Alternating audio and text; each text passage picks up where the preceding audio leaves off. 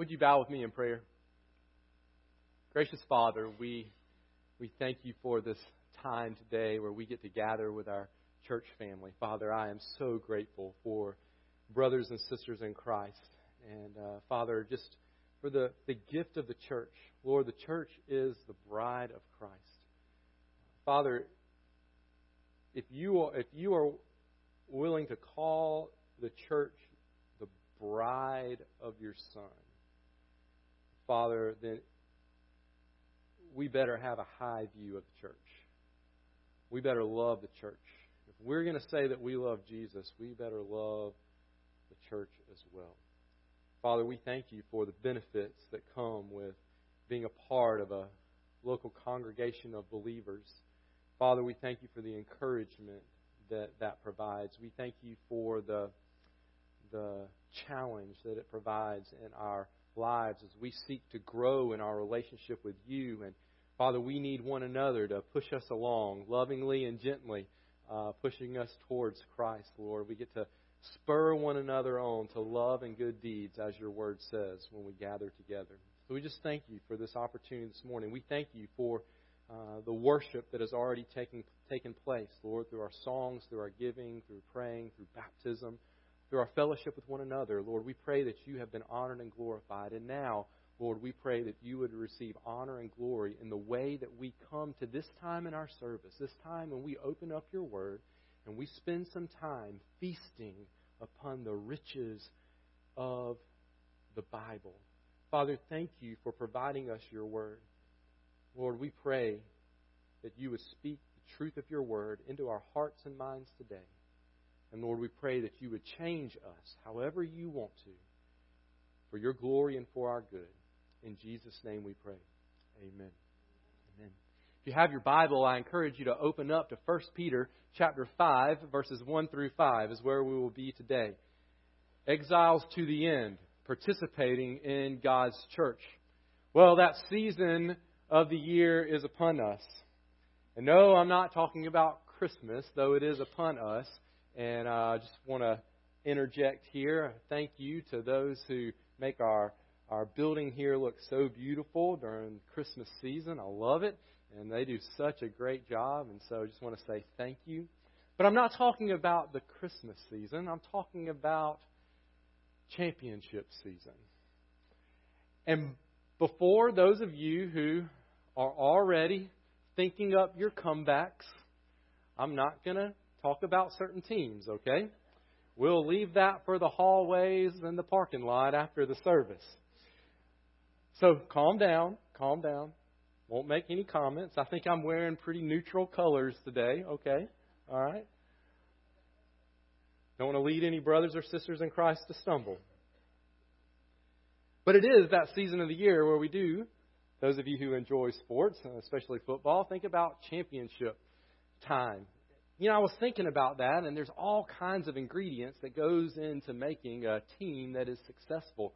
But one of the hallmarks of a championship team, regardless of who it is their commitment to their coaches and to one another. Would you agree with me? One of the hallmarks of a championship team is their commitment to their coaches and to one another. A team that fails to submit to the leadership of the coaches and that fails to foster healthy relationships among one another as the team members, that team is not going to be able to stand the tests and the trials of the season and then the postseason.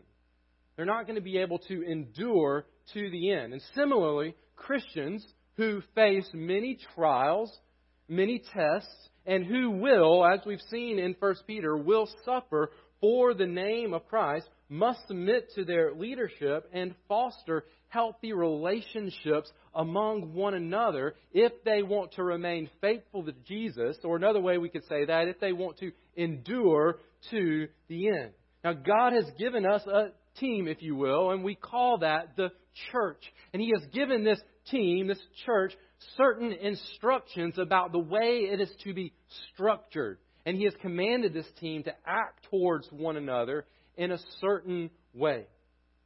And now, this is not a burden for us as Christians. I'll go ahead and say that. And some people think that the church, this team, is a burden to be a part of. But it's not. In fact, it's a good gift from the Lord. It's something that will help us live out our calling as Christians. A Christian who wants to persevere as an elect exile must participate, and I'll add this in, must participate well or in the right way in a local church. Now I want you to turn your attention to this passage in 1 Peter. 1 Peter chapter 5, verses 1 through 5. You follow along as I read. So I exhort the elders among you as a fellow elder and a witness of the sufferings of Christ, as well as a partaker in the glory that is going to be revealed. Shepherd the flock of God that is among you, exercising oversight, not under compulsion, but willingly, as God would have you, not for shameful gain, but eagerly, not domineering over those in your charge, but being examples to the flock. And when the chief shepherd appears, you will receive the unfading crown of glory. Likewise, you who are younger, be subject to the elders. Clothe yourselves, all of you, with humility toward one another, for God opposes the proud, but gives grace to the humble. In this passage, we see this, that persevering as an exile requires participating in local gatherings of elect exiles called churches.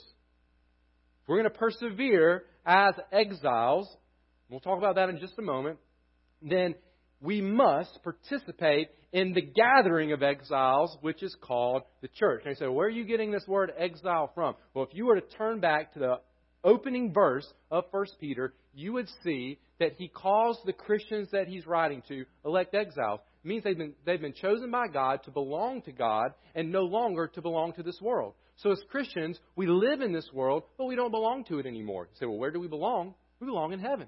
We belong with God. But he leaves us here because we have a mission. We are to represent him well to those who don't know him, so that through the way that we live, through our good deeds, and what we say as we speak the good news of Jesus Christ, we can lead them to become worshipers of Jesus as well. To become exiles here, but citizens of heaven. And so Peter's writing this letter to instruct these elect exiles how they are to do that, specifically as they suffer for the name of Christ. Now, as he brings this letter to a close, Peter shares with them several important truths that will help them remain exiles to the end. And he's talked a lot about how living for Jesus in a world that often hates Jesus will be difficult, and it will bring upon the Christian a unique set of sufferings. And he's called that suffering for righteousness' sake. That's how Peter has called that type of suffering in this letter. Now, the end of chapter 4, we saw the first of these things that we need to do if we're going to remain faithful to the end, and that was to trust that God is sovereign over our suffering. And that was the last part of chapter 4. We looked at that last week. If we're going to remain faithful to the end, endure suffering for Christ, then we're going to have to trust that God is in control. We're going to have to trust that He's in control over that suffering. And we saw that in the previous passage at the end of chapter 4. And the second thing that he tells us in this passage here, if we're going to remain exiles to the end, we're going to remain faithful to the end, is we have to participate in the local church. Listen, God hasn't left us alone as followers of Christ. He has given us one another. He hasn't said, all right, go live as a Christian. Good luck. You're all on your own. You're all by yourself. He says, no, I'm going to gather you together in local churches. You can encourage one another and spur one another on to love and good deeds. And then you'll be able to live out the calling that He's placed in your life out in the world. And that's what we want to see here in this passage. I want to share with you 3 truths in this passage that should lead us to participate and participate well in the local church. The first is this. As elect exiles, we endure present suffering as we wait on future glory. I love this. We endure present suffering as we wait on future glory. Notice the first verse here in chapter 5. He says, so I exhort the elders among you. Now, remember that word so, or therefore, in light of what I've just said, in light of the fact that we will suffer as Christians. I mean, that's what he spent the last part of chapter 4, really a lot of this letter talking about. So, in light of the fact that it's going to be hard, that's what he's saying. It's going to be difficult to live as a Christian in this world. In light of that, I exhort the elders among you as a fellow elder and a witness of the sufferings of Christ, as well as a partaker in the glory that is going to be revealed. Before he ever gets to the exhortation, he kind of gives this introduction. In fact, it's almost like he's kind of given some qualifications of why he should be allowed to speak in their lives. Now, he's already given them his main qualification at the very beginning of this letter, Peter, an apostle of Jesus Christ. He has the right to speak into their lives because he is an apostle. But here he puts his apostleship to the side for just a moment, and he calls himself a fellow elder with them. He is speaking specifically to the elders in the church. Now, we're going to talk about who elders are in just a moment. But it's not talking about the older people in a church in an age sense. It's talking about the office of elder in the church. We'll talk about that again in just a few moments. But Peter, he says, listen, I'm with you in this. I'm a fellow elder, and I want to give you some encouragement. But before he gives them the encouragement, he talks about the present suffering and the future glory. Notice what he says. Not only am I a fellow elder, or we could say for now a fellow leader in the church, he says, and I'm a fellow witness of the sufferings of Christ. Now, why would he say that? Well, Peter has constantly been bringing the hearts and minds of these Christians back to the fact that Jesus has suffered for them. I think that leaves us with two thoughts. Number one, if we follow Jesus and Jesus suffered, guess what's going to happen to us? We're going to suffer too. Okay? If our master suffered, that's going to come. So just another reminder, don't forget our master suffered. But as he said multiple times in this letter, he suffered for you. He suffered in my place, in your place. And so it's sobering. It's a reminder that the one I follow suffered, so I'm going to suffer too. But at the same time, when he suffered in my place.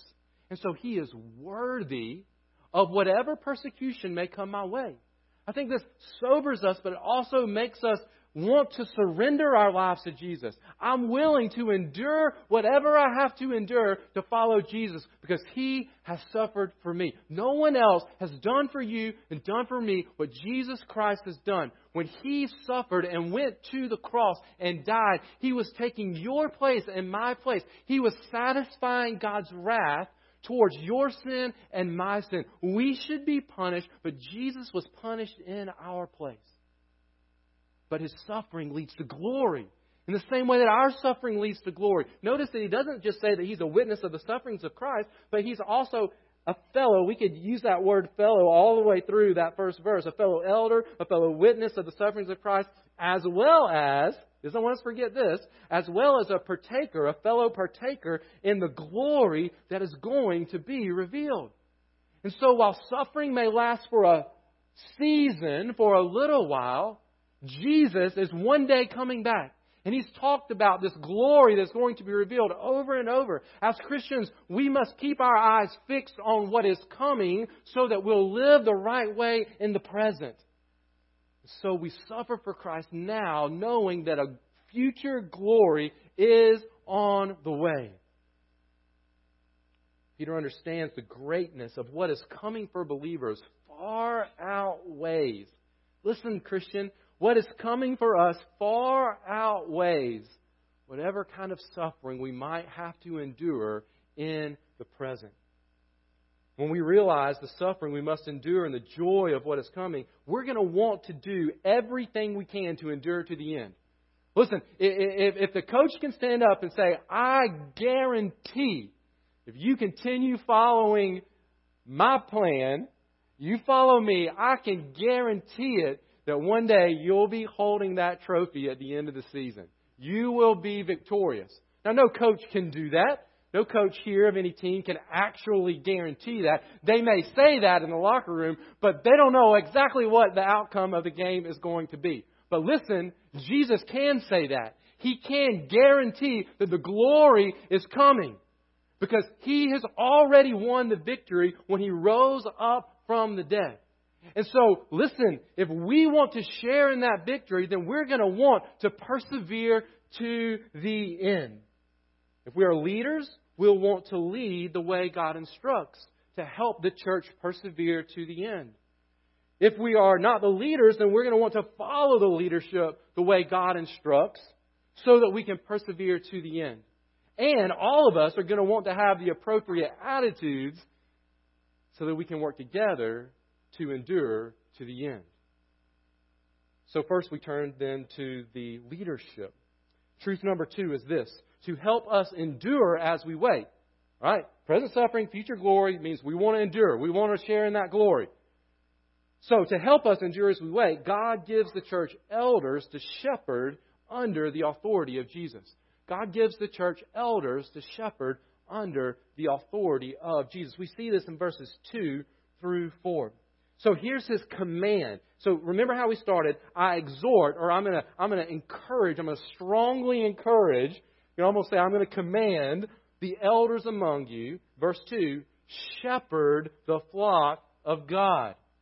Shepherd, that's the command here. Shepherd the flock of God. Well, let's talk for just a few moments about this word elder. Now, I mentioned a few minutes ago that this word elder is not referring to the age of people. In fact, it's referring to an office within the church.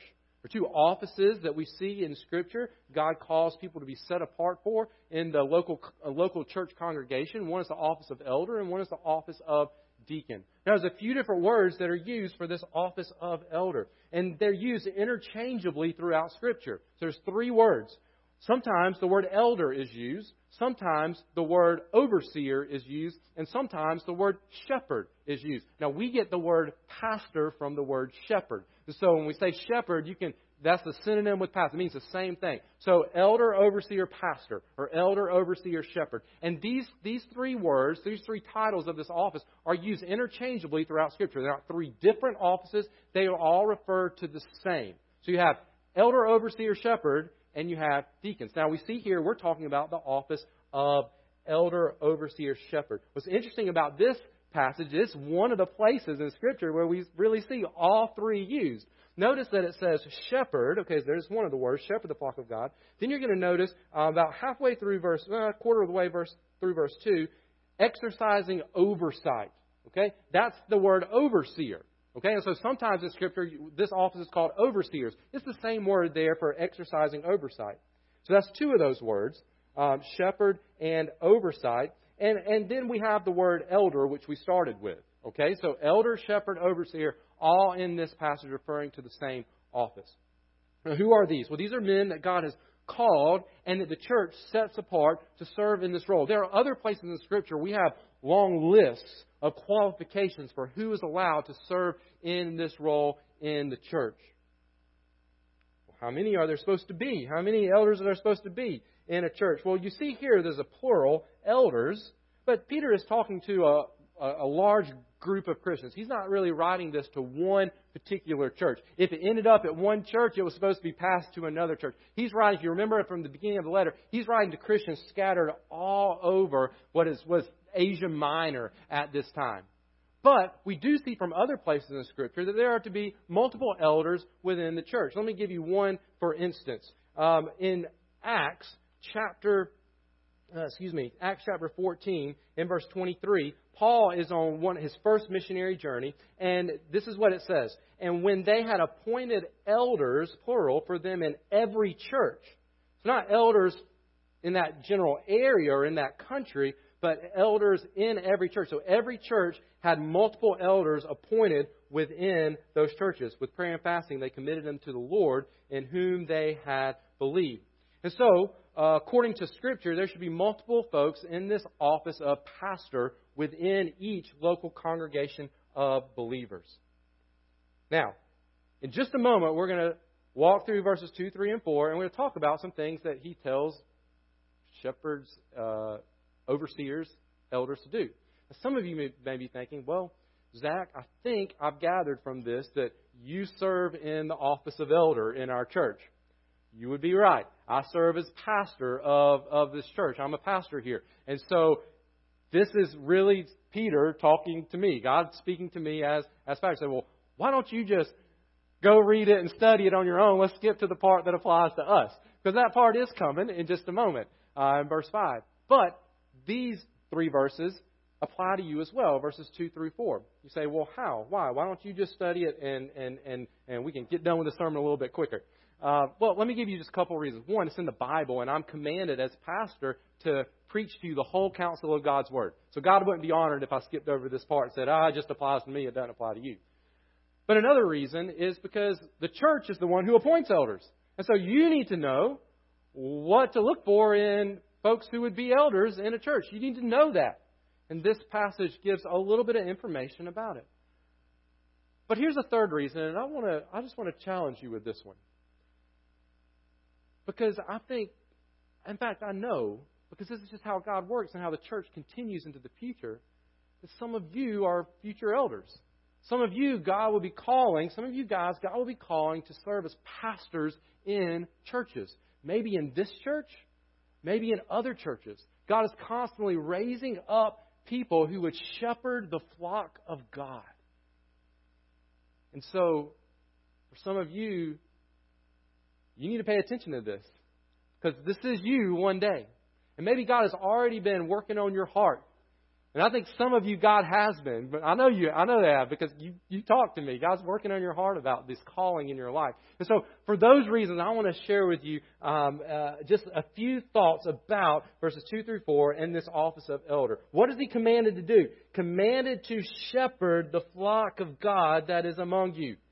Shepherd. What does a shepherd do? A shepherd takes care of sheep. How does a shepherd take care of sheep? Well, one way, he goes ahead and gives us exercising oversight. The shepherd oversees the flock.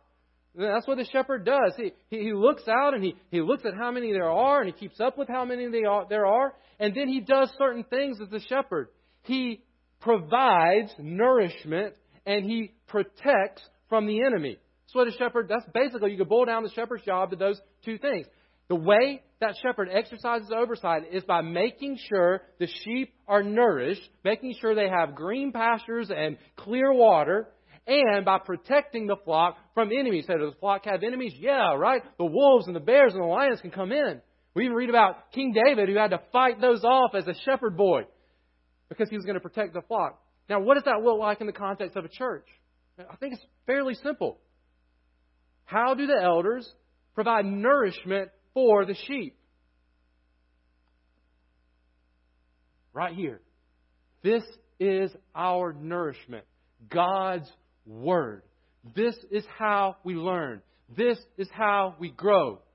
This is the food that God has given us. And so a faithful shepherd will feed the sheep God's Word and nothing else, and will enjoy feeding the people the Word of God, and will work hard to make sure that the way he feeds it is accurate, so he's not giving them bones and gristle and all that stuff that you want to spit out of your mouth, or things that might be polluted and would make you sick, but that it is the very Word of God.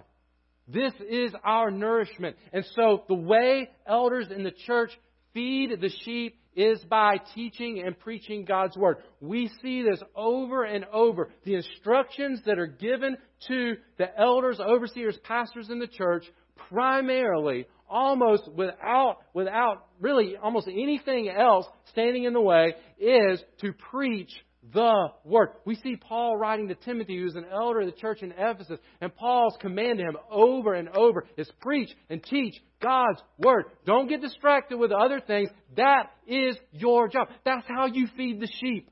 You're a shepherd, and so give your life to preaching and teaching God's Word to the people that He has entrusted to your care. But then that other side of it is the protecting side, right? And so what does the shepherd do? The shepherd's on the lookout for anything that would come in and harm the sheep. That's part of the role of the elders in the church, the overseers, the pastors, is to be on the lookout for what might come in and cause destruction in the church. You know what one of those things is? We come right back to this. False teaching. Things that mimic God's Word, that would masquerade as God's Word, but not actually be God's Word. So one of the roles of the pastor of the church is not only to teach and preach, but to be on the lookout for any kinds of false teaching that might be infiltrating into the church and call them out. Listen, the shepherd doesn't go, hey sheep, I think there's a wolf coming up over there. Just letting you know, do what you want, I'm going to go about my business. No, you know what the shepherd does? shepherd runs out and fights off the wolf, gets rid of it. He's active in how he protects the flock. And so one of the roles of the elders is to be on guard on behalf of the church of any false teaching, to be looking even around us in society and say, these are false ideas about God, about Christianity, about the Bible that are out there. We want to make sure that those things don't infiltrate into the church. Then he gives a threefold way in which shepherds are to shepherd and exercise oversight. And notice these three. They're very simple to understand.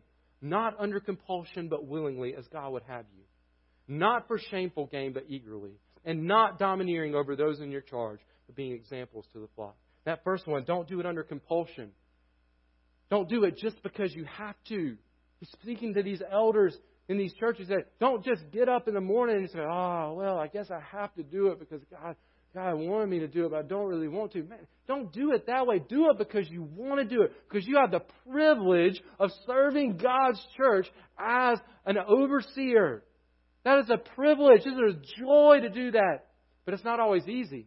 Remember the context. These Christians are being persecuted. And you know who often is persecuted first? The elders of the church. And you can read about that happening even right now. In China right now. You know who the first people that get arrested are? The pastors of the churches. That's who gets persecuted first. And so it's very likely that some who are elders in the church were thinking, oh, I don't really want to do this. And he says, no, you be joyful in how you do it. Why? Because present suffering leads to future glory. So you don't do it under compulsion, but you do it willingly. And don't do it for shameful gain. That was another thing that the elders had to be careful of. That they would say, oh, I think I can make some money doing this. So I'm going to do it just to make money. Now, don't get me wrong. Scripture commands the church to pay those who especially labor in preaching and teaching. It's over in one of Paul's letters to Timothy. But the danger then for those who are the elders is that, just like anyone, we could fall prey to the love of money. And so he wants them to be on guard against that. You don't do it for the money. You don't do it for the physical provision. Do it because God has called us to, and it is a joy to shepherd God's flock. But then that third thing there says you don't domineer. So yes, you exercise oversight, elders, but you're not a tyrant. I heard one writer say it this way, and I thought this was a great way to think about it. He said, listen, I'm kind of paraphrasing, but he said, listen, he doesn't say shepherd the flock. He says shepherd the flock. He doesn't say be a cowboy. So what's the difference between a cowboy and a shepherd? Well, a cowboy drives the cattle, right? He's got a whip, and he's driving them where he wants to go. It's not the picture here. It's a shepherd. You know what a shepherd does? Gets out in front of the flock and says, follow me. I'm going to lead you in the right direction. You just follow me. I'm not driving you there. I'm going to lead you. How does it say? By example. So those who would have the office of elders need to be people who are able to, by their example, lead God's church, to love Him and serve Him. But notice the motivation in verse 4. And when the chief shepherd appears, let's just stop right there. All right, so any of the shepherds that are thinking, I got oversight. I can kind of do what I want to do. I can do this thing however I want. Peter says, when the chief shepherd appears, guess what? You're not the chief shepherd. You're not the chief. You don't get to call the shots. These are under shepherds, if you will. They serve under the authority of Jesus Christ. And guess what? He's coming back. He's coming back. I think this does a couple of things. One, again, it sobers the shepherds, the under shepherds. Listen, Daddy's coming home, right? And when He gets home, we better be doing what He left us doing. We better have things in order. We better be following Him. There's this reverent fear that comes with knowing that Jesus is coming back. And implied in that is that the under shepherds will have to give an account to the chief shepherd, Jesus Christ. There's also encouragement in that. There's also encouragement that one day Christ is coming back. And it says you will receive the unfading crown of glory. When Scripture speaks about this crown of glory, it's speaking about this beautiful eternal life that God gives to followers of Christ. And so while it may be difficult right now, while there will be sufferings right now, as Christians and particularly as the shepherds of the flock, it's worth it. Because the chief shepherd is coming back. And it's all going to be made right in the end. Well, that's his exhortation to the elders. But then he switches gears in verse 5. He says, likewise, you are younger, be subject to the elders. Clothe yourselves, all of you, with humility toward one another. For God opposes the proud, but gives grace to the humble. Here's truth number 3 that will help us participate well in the church and therefore endure to the end. Within the church, submission to elders and humility toward one another are essential ingredients for enduring as exiles. It's really 2 points that he's making in verse 5. Within the church, there should be submission to the elders and humility among everyone toward one another. Let's start with that first part of verse 5. Likewise, you who are younger, be subject to the elders. Now, here he uses the word younger. And Zach, you just said that the word elder wasn't referring to age, but now it seems like younger. That does kind of seem like age. There's some debate about exactly who he's talking about when he says the younger, but I think here he actually is talking about age. He's looking out and he's looking at the younger ones, maybe even the younger guys. So why do you say that? Well, I think he might be trying to think, who are the people that would have the most difficult time submitting to authority?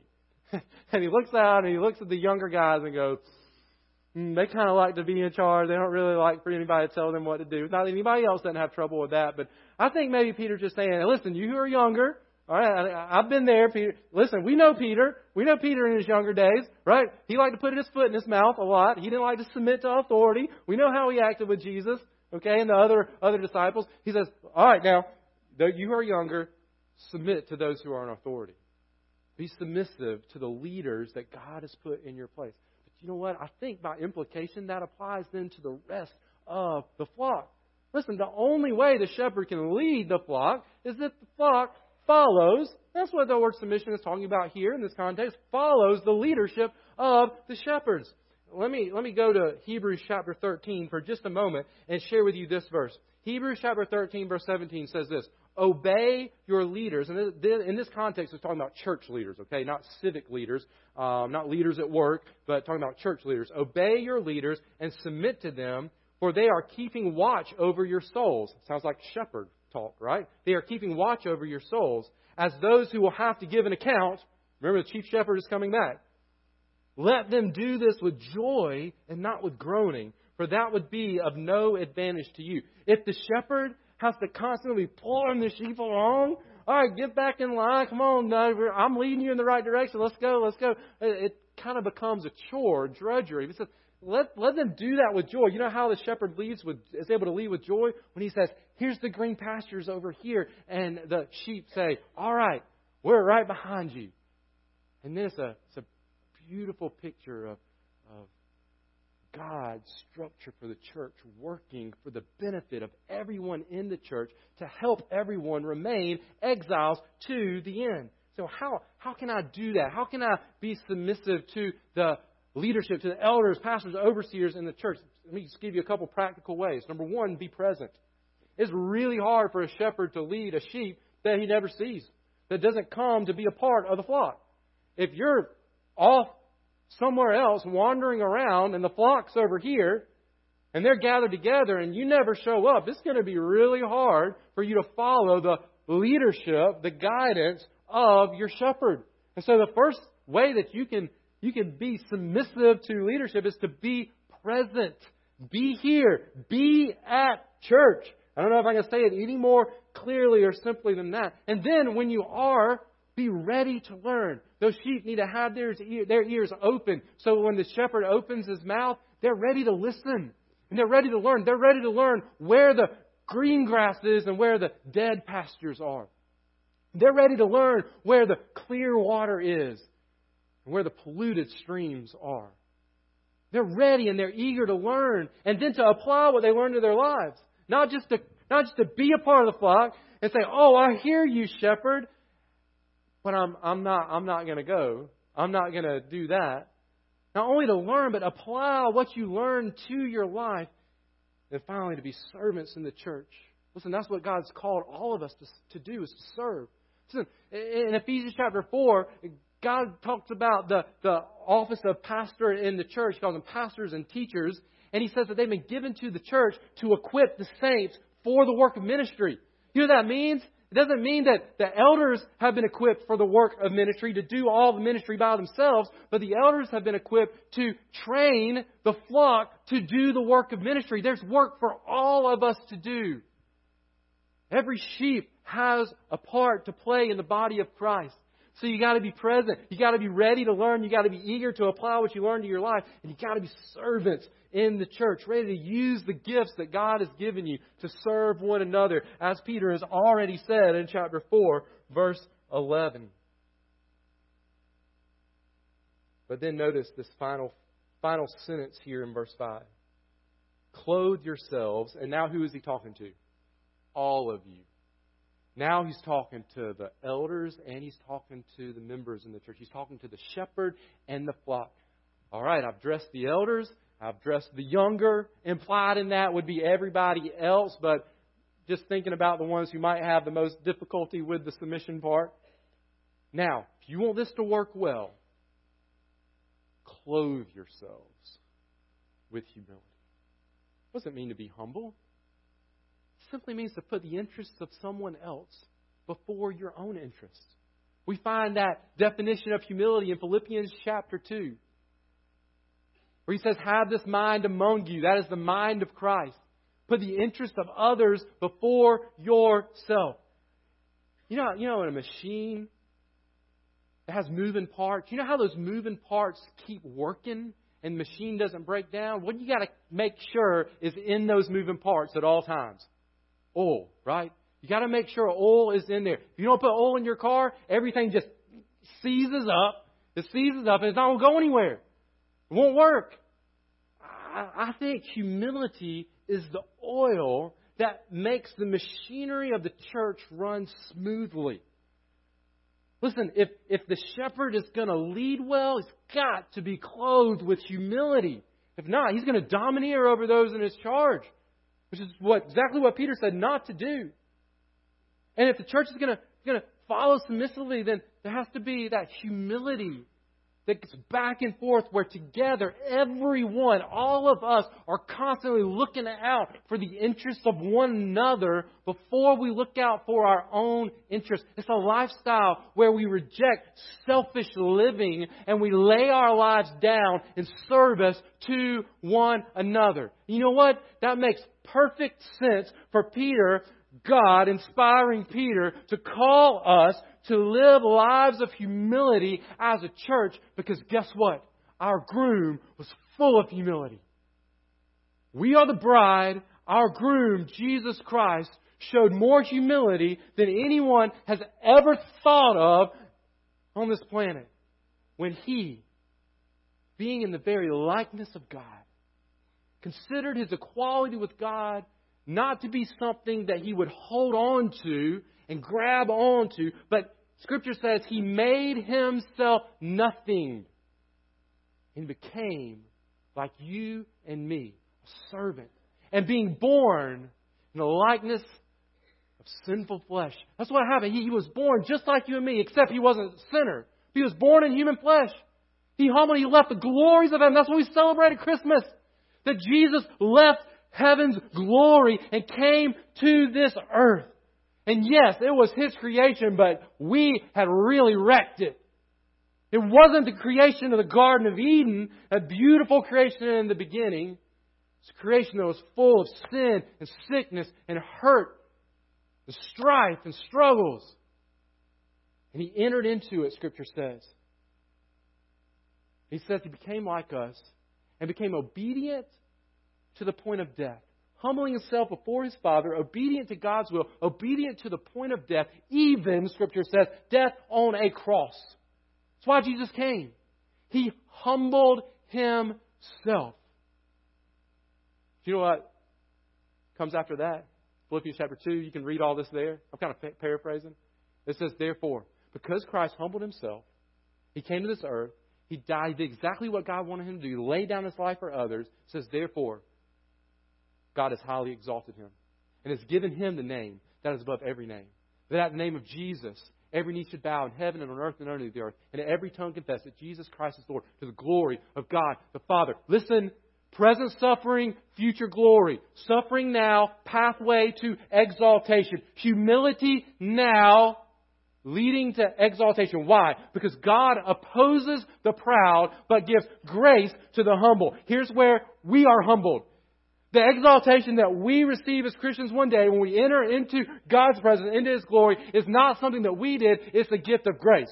God opposes the proud, but not gives what we deserve to those who deserve it, but He gives grace to the humble. We get a free gift of everlasting life with God forever. The reality for Christians of present suffering and future glory demands that elders in the church shepherd well, while the flock under their care humbly submits to their shepherds. Competent and caring coaches, commitment to the team and the team structure, submission to leadership, humble attitudes toward one another, those are essential for a team to win and to keep on winning. Now, that would be especially true, think about it, if that team never played at home. You know what they call it? They're playing on the road. What do they say? Going into a hostile environment. We like the home games because everybody's for us. Everybody in the crowd is cheering. They're on our side. But when you go to that away game, you're in that hostile environment. The ones watching don't want you to win. They're opposed to you. And going into that hostile environment requires that a team stick together even more. They may be playing in a hostile environment, but the good news is they are not there alone. They have one another, and in those moments, they must rely on one another and care for one another and listen carefully for the instructions of their coaches and build one another up if they're going to survive that game. Christian, listen, Peter's message to us in this letter is that we live on the road.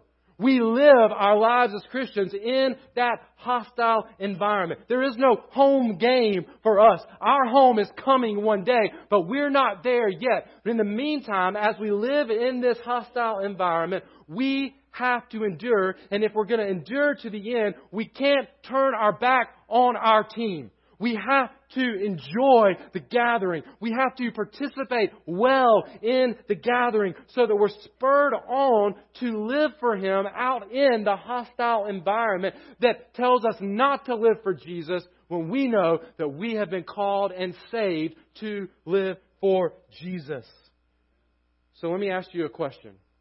How are you participating in God's church? Christian, how are you participating in God's church? If you try to do this thing solo, I don't think you'll make it to the end. It's just not the way God has designed it. If you want to remain faithful to the Lord, you have to participate in the local church. Maybe you need to join a local church. Maybe that's the step for you, Christian. You're not a member of a local church. You need to lock arms with a local church. Talk to me after the service. I'd love to talk with you about that. Maybe you are a member, but you're not participating well. For some of you, the response that God would have you to this message, to this passage of Scripture, is submission to His call on your life to be an elder in the church, to be a shepherd of the flock. And God's calling you to that. He doesn't call everybody to it, but He calls some. I don't know exactly what God wants you to do in response, but can I just say this? Don't run from obedience to God. Surrender to Him. Surrender to His Word and to the Holy Spirit work in your heart today. Maybe for some of you, the first step is surrendering your life to the chief shepherd. Maybe that's the first thing that needs to happen because you've never actually surrendered your life to the Lordship of Jesus Christ. And today you need to say, I trust that when Jesus died on the cross, He died in my place.